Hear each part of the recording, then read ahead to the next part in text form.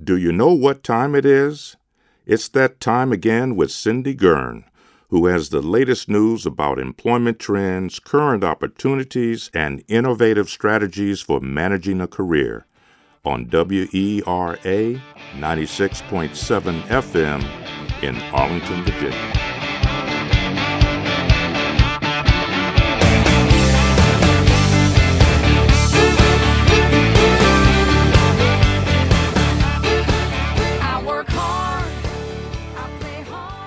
Welcome to the Avocado Toast Career Show, part of the Workforce Show. I'm Brendan Freehart. I'm joined today by Taylor Poindexter.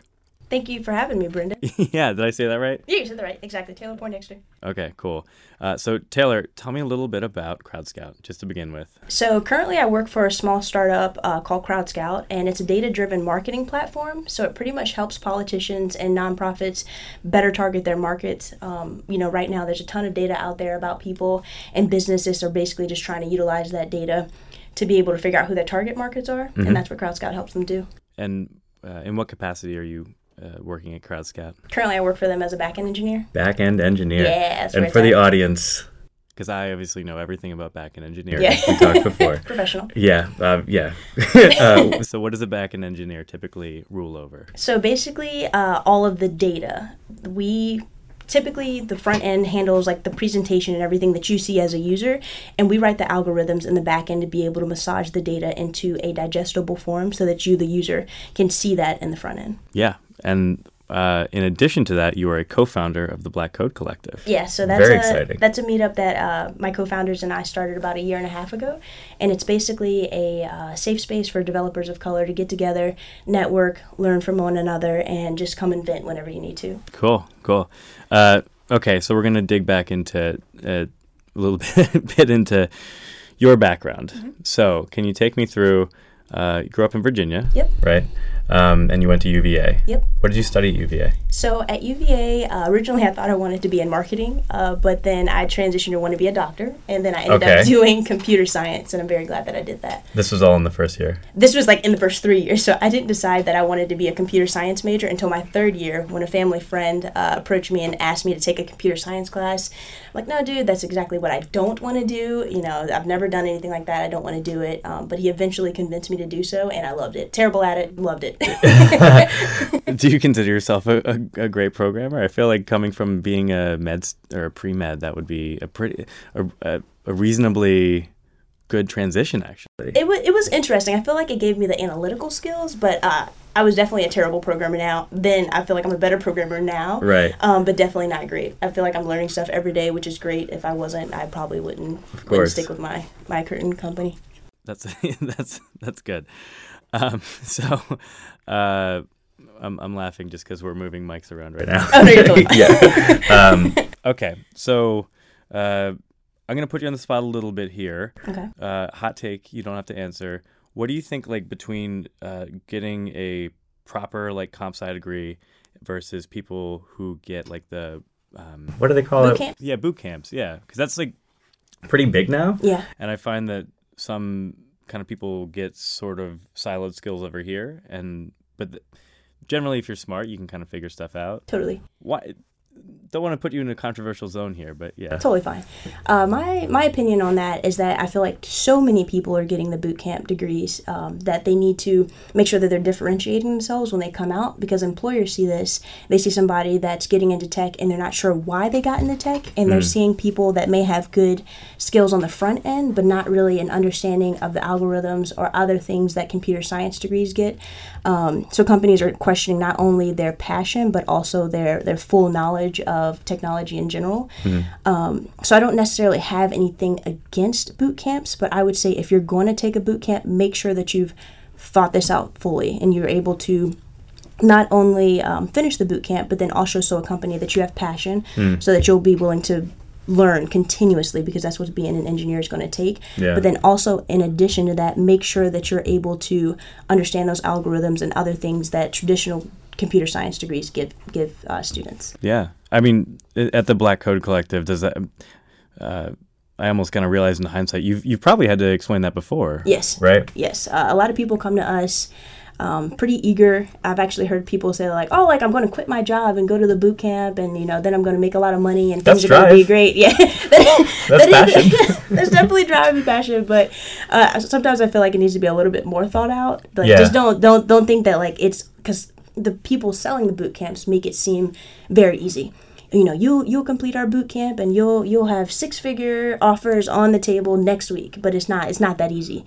There's plenty of people completing these boot camps and haven't had a job in a year or more, and they really can't figure out why. So I hope you don't tell them that. I mean, it's true. Yeah. Yeah, I think they should know about those situations because obviously the people trying to sell you the boot camp aren't going to tell you that. Probably. So. Definitely make sure you do your research and make sure that you have side projects and other things to show companies why they should hire you to differentiate you from the masses. Yeah. So circling back, wonderful jargon phrase I picked up. So you graduated computer science. Yep. What happened after that? So I immediately started my career in IT consulting, and I did a bit of bouncing around there. I started as a .NET developer, and honestly, wow. Yeah, I honestly floundered it because consulting is pretty breakneck to begin with, but it was so much change so fast. Graduated from school, starting at my first client. It was a tough client even for more senior engineers, so it was definitely a tough client for me as a fresh engineer with not really. Without any real world experience. So I ended up shifting from .NET into automation testing, which was actually great for me. I was able to take a client from having single digit test coverage to having over 80% test coverage, which is great because this was something that was in production and clients were using constantly. So that was good. I don't want to put words in your mouth, but you have like crazy attention to detail. Right? Like so pretty solid. So you're going through unit tests and just being really, really rigorous about it. Yeah. And you inherited legacy .NET stuff? Yeah. Okay. Yeah. It was a combination of legacy mixed with like new functionality. So it wasn't the easiest code base for me to pick up, and that's probably why I didn't do such a great job. So that's why I kind of pivoted to automation testing. Yeah. But then from there, it ended up working out. I ended up really finding my grounding in automation testing, and as a software developer, I'm glad that I got that solid foundation in testing because it's essential no matter what you do. No, now you're really, really set up. You probably write really clean code, or at least well-tested code. Yeah, well-tested, normally. I have just a boring question. It's like we won't be able to cut it out, but is it Gherkin? Is that what you... Yeah, I used to use Gherkin. Okay. Yep. Gherkin, so that the business analysts are able to read it and figure out what's going on in the test if the client asks. Well, there's one person in the world interested in this, and I think it's me. So it's your thing? Yeah, I feel like if you can get a team to buy in, then you can just have well-tested code, which doesn't sound as like fun or enticing. Yeah, it's been hard. I feel like my experience it's hard sometimes to get people to buy into it, but I guess that's anything with work sometimes. Yeah, you're right. Yeah. Okay, so let's go in chronological order. Okay. So, you're kind of writing tests, automation testing, and then how did you, sort of along the way, you must have learned back-end development skills? So kind of a little bit. So I went into automation testing, and then I went onto the business side, kind of like a management business analyst role. And then I went back into data integration, or I started my first client as a data integration engineer. And so that's where I kind of started to dive into the back end side of things, and I quite enjoyed it. And then so that's when I ended up leaving my first company to go to Crowdskout as a full-time back end engineer. But Crowdskout is my first back end full-time position. And I said that was my only boring question, but I actually have another written down. Boring questions. Really? Thank God. So, like at Crowdskout, I have kind of two questions I wanted to ask you, which is like, what is the current landscape of back-end development? Which you don't have to answer, by the way. No, totally not everyone has that view. Like, how do you move data around? Can you explain that in maybe an interesting way, since I couldn't ask it in an interesting way? I don't know if I can answer it interestingly, but it's kind of a two-part question. So Crowdskout, we have ingestion from outside sources. So that could be our clients importing Excel files, or it could be outside sources such as MailChimp or Eventbrite, or other sources like that collect information about clients. Third party. Yeah, third party sources. Got it.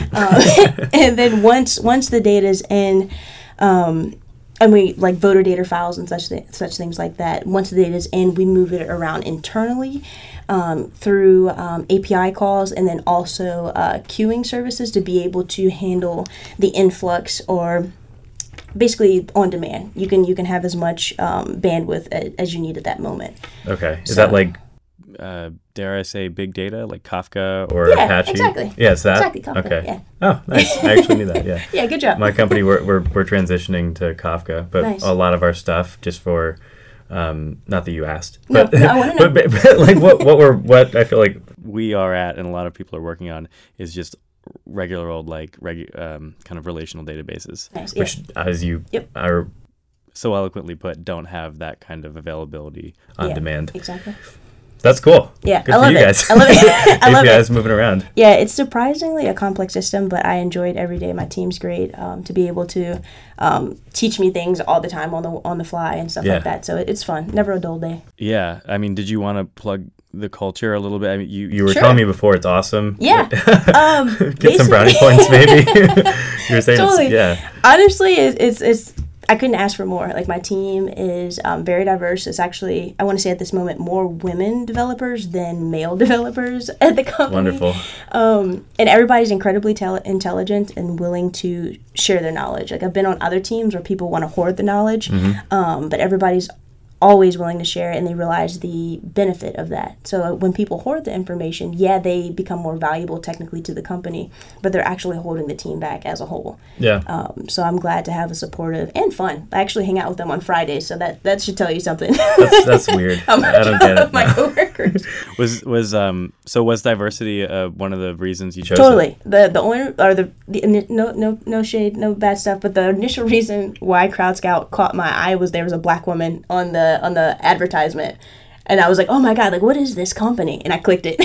And you were like, there's representation. Yeah, there's representation. Yeah, right. So that's what originally caught my eye to be able to apply to Crowdskout. Awesome. So, yeah. So I first met you face to face. You got Technologist of the Year at Technically Awards. Yep. And you don't seem like one to give yourself praise, but I'm going to ask you to talk about that. And I think you had another Power 40 Power? Top 40 Power Women of DC or something like that. That's so exciting. Yeah, I was pretty excited. I wasn't expecting it at all, but of course I was excited to receive it. And most of that was for my work with Black Code Collective. Which we're getting to. Yeah. No, you're totally fine. But yeah, and I think just being involved in the community and stuff like that, a lot of times you don't really think about the small things that you do every day or every week or whatever, but it was kind of nice to notice that, people do notice and people do appreciate it and take note of it. This is a cringy thing to say, but I think I knew your Twitter before I actually met I'm totally okay with that. I'm totally okay with that. That was sorry. That was no, painful, not at all. but not at all. True admission. When did you join, by the way? And like, how do you see social media as a vector for like development stuff? Because that's how I use it, actually. Yeah. Exactly. I haven't had a Twitter for more than, I want to say, like 5 months or something like that. So not long at all.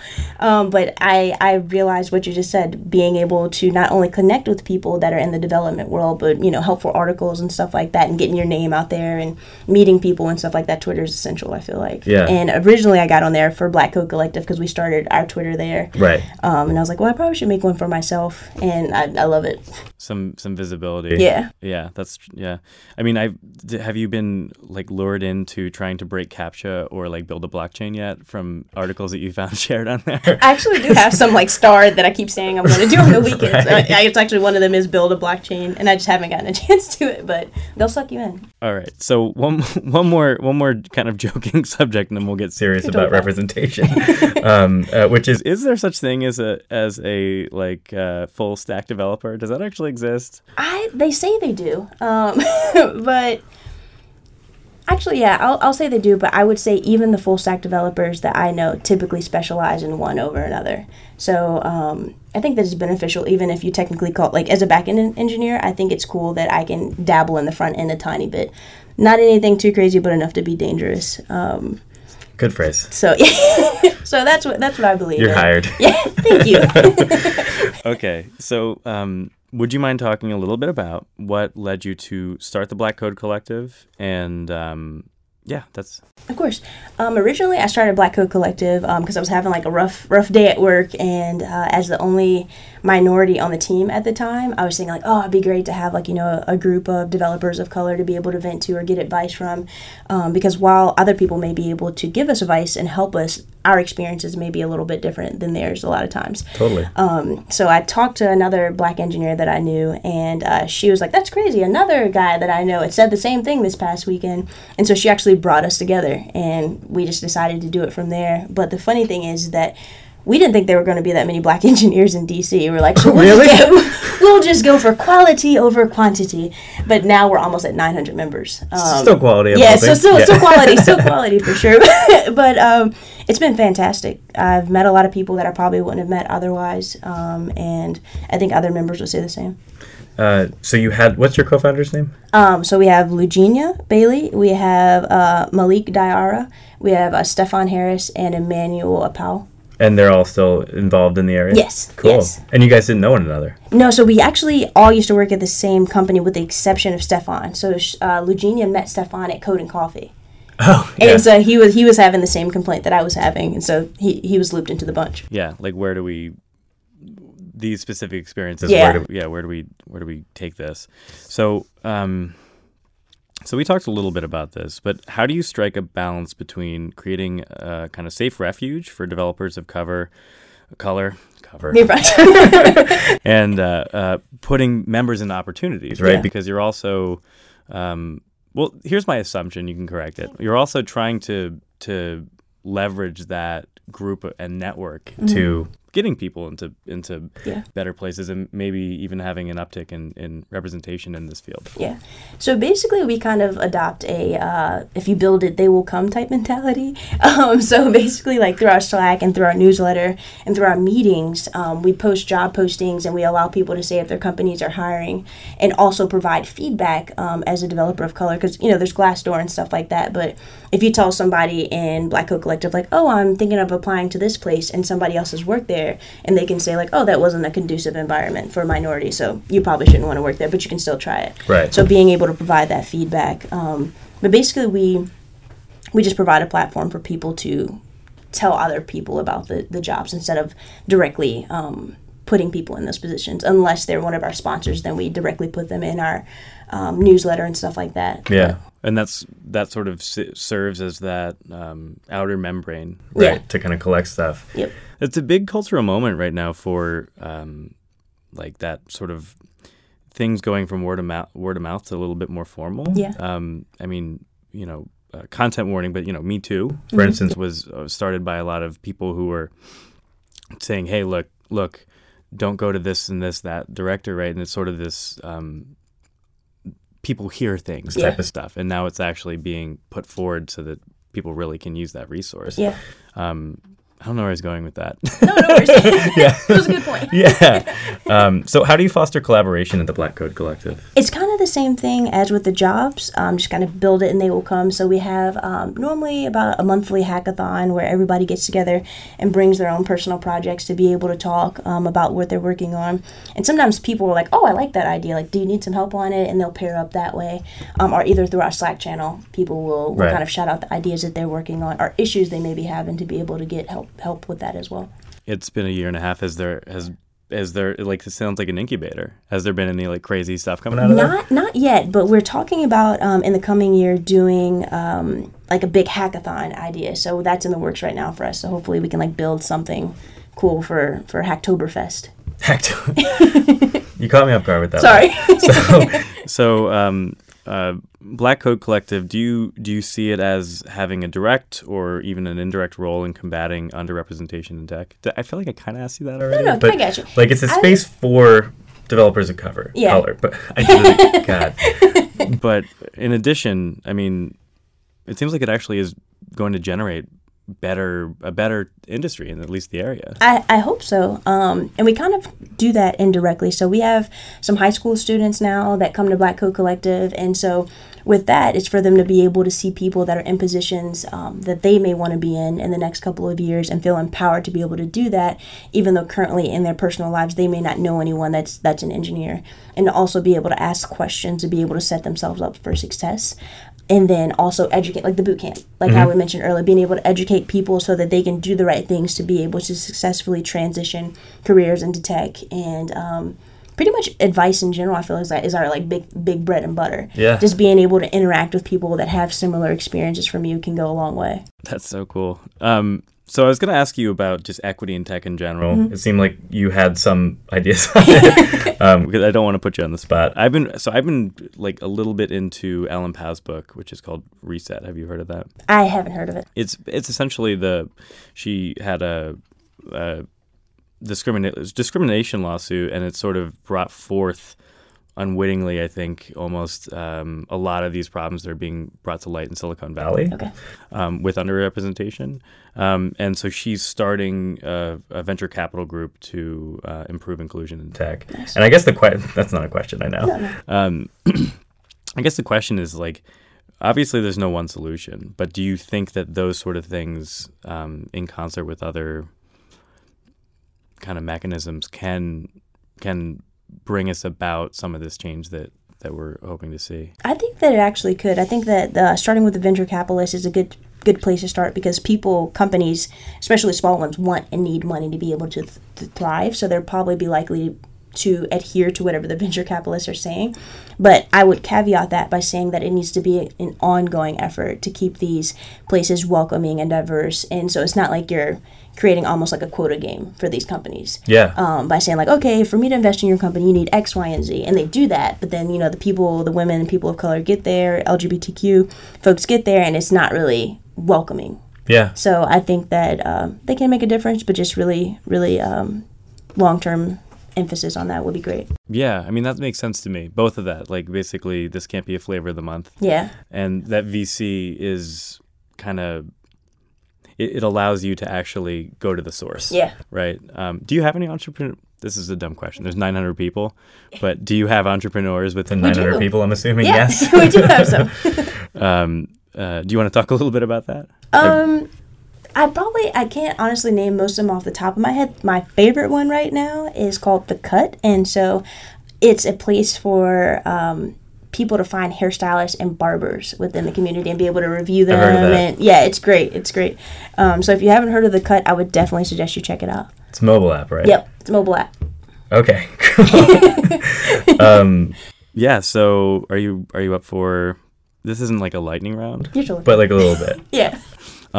Do you have time to read non-technical stuff in your free time? I do. Right now, me and some of my closest friends from UVA are starting a book club, starting like today. Oh, no. Actually, just ordered the book on Amazon because I'm always late for stuff like that. But the book is called Small Little Things. I can't remember who the author is right now, but it's supposed to be a great book. Yeah, the book club concept scares me. Yeah. Because I would be the person who didn't read it all the way. Exactly. Luckily, they're my closest friends, so at the very least, it'll be an excuse to get brunch and Right. some mimosas. Will you be the person who read everything? Or would I probably will be. Okay, that's good to know. Hopefully. What was the first book you said? Small Little Things. And that's just a novel? Yeah, it's just a novel. I can't remember. Jodi Polcott or something like that? I can't remember the author right now. Cool. What's your go-to coding background music? Honestly, I get so easily distracted in open concept offices that I typically just put on some white noise. Yeah? And just block it all out. Yeah, it's great. Because I love music. So I'll be in the middle of programming and like a good song will come on and completely distract me. Yeah. I'll either have to listen to it or if it's a bad song, I'll have to skip it. And it just gets really out of hand. I've not broken that habit. I'm worse with podcasts. I used to do that. I just get too distracted and I'm like engulfed in it for a second. I'm like, oh my God, what's going to happen next? And then, do you get pulled? This is really random, but do you get pulled into a lot of meetings? No, thank goodness. Yeah. That's one thing that I'm really happy about with Crowdskout as well. We do not have a lot of meetings. Yeah. It's beautiful. And because it's sort of difficult to get into deep problems. Yeah. When it's you can focus on them in a fractured way. Totally. Yeah. And so that was like, actually, there was like a time period. I can't remember why we were having more meetings than usual. And it wasn't even a lot. I was just spoiled by not having meetings for a while. But we decided that if we must have meetings, they must be chunked. So it's like, okay, it's not like you have a meeting from 9 to 9:30 and then you have another one at 10 and then, make sure that you chunk them together so that you are able to better utilize your time. Yeah. Everyone listening is very envious. Tabs or spaces? Tabs, for sure. Good. Thank God. Because I was like, if you said spaces, I just don't know if we could continue. Just invalidates everything I just said. Yeah, it's like I don't know if I believe you. Cut. Well, so they did a data analysis of GitHub, I think. The repos, or no, sorry, what's the one where basically I learned all of my coding skills from, where you Google what the problem is, and Stack Overflow? Stack Overflow. Yeah, that's the winner. So they just introduced like a data analytics kind of marketing part of it, and they were saying that people who use spaces get higher salaries. Wow. I know. So wow. Sell your soul. What's about? It's obviously just noise, but like it's very evil. And also, if the listeners don't know what we're talking about, it's do you want to give it to them? Yeah. So like some people, when you're indenting your code, you actually use spaces to do that, but that can get incredibly wild. So the rest of us use tabs so that, the tab is equal to 4 or 5 spaces, so that you just hit tab and move over to make it a more consistent format. Yes. Thank you. Python, overrated or underrated?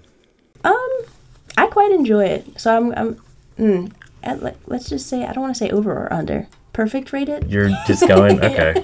Not a great answer. It's all right. But it has a purpose. Yeah. What's the worst legacy code you've encountered? I feel like we kind of talked about that. I would say the one that I mentioned with the terrible test coverage. I normally feel like it's a bad sign when a platform or a code base doesn't have good code coverage, and it was. Right. Why are there so many PHP haters? I would say because it is a very easy language to pick up. In the beginning, a lot of beginner developers picked it up to be able to build those flashy front-end websites that we used to see, WordPress, etc., and didn't follow any coding practice with it. And so when other developers came to pick it up, it just looked like spaghetti code, and they hated it, and they just blamed PHP. At Crowdskout, we don't use PHP for front-end. We use JavaScript, but in the back-end, we use it, coupled with Laravel framework, and it's actually quite enjoyable. I haven't had any problems. We're big on adhering to best practices and stuff like that, PRs. And I love PHP, so shout out to the haters. It's probably because you're rigorous about testing. Maybe, that's it. I feel like that explains a lot. That could be it. Also, I can't wait to Google Laravel framework. Yeah, it's good. It's good. Who do you look up to professionally? I'd have to say one of my close friends, Win Vandevanter. He's more senior than I am, but he's always there to give me some good advice, and he has an incredible hunger for always new technical knowledge. So he keeps me on my toes with everything new to be able to look up. And I also plan to pivot into architecture eventually. Oh yeah, because I feel like with data becoming increasingly more important to businesses. Mm-hmm. Architecture will become even more important, automation and stuff like that, job security. So he's a software architect, so I'm hoping to continue to learn some more from him about that as well. That's really cool. Yeah. That's good to have good mentors. That seems like you're a little bit of your bread and butter now. Yeah, totally. You've kind of, I don't know if you meant it to be that way. But. Yeah, that's a good way to put it. I agree. Yeah. Okay, so I'm going to say best or worst career advice you've ever received. I'd say the best career advice I ever had was speak up. Originally, when I first started my job, or my career in general, I was afraid to say things. Or if I did say something, I'd be like, oh, well, maybe we could implement it this way, possibly, like super timid. But a lot of times my manager was telling me I had great ideas, but when you say it that way, people are less likely to listen. So just say that I think that it would be best if we implemented it this way for X, Y, and Z reason, and just have confidence in that. And the worst advice I ever received was to stay at a job that I wasn't happy with. Ooh, that's really bad advice. So we're wrapping up. Less than 1 minute left. First of all, thank you for joining me. Thank you for having me. Any advice of your own? Be bold. Be bold. Believe in yourself, and you can do it. Never let people's doubt steer you away from your dreams. Awesome. Thank you so much, Taylor. Of course. Thank you for having me. We're actually handshaking. Handshake. Thank you for tuning in to the Workforce Show. This interview and others can be found at wera.fm or at careercentralonline.com. Thank you for listening. Until the next time.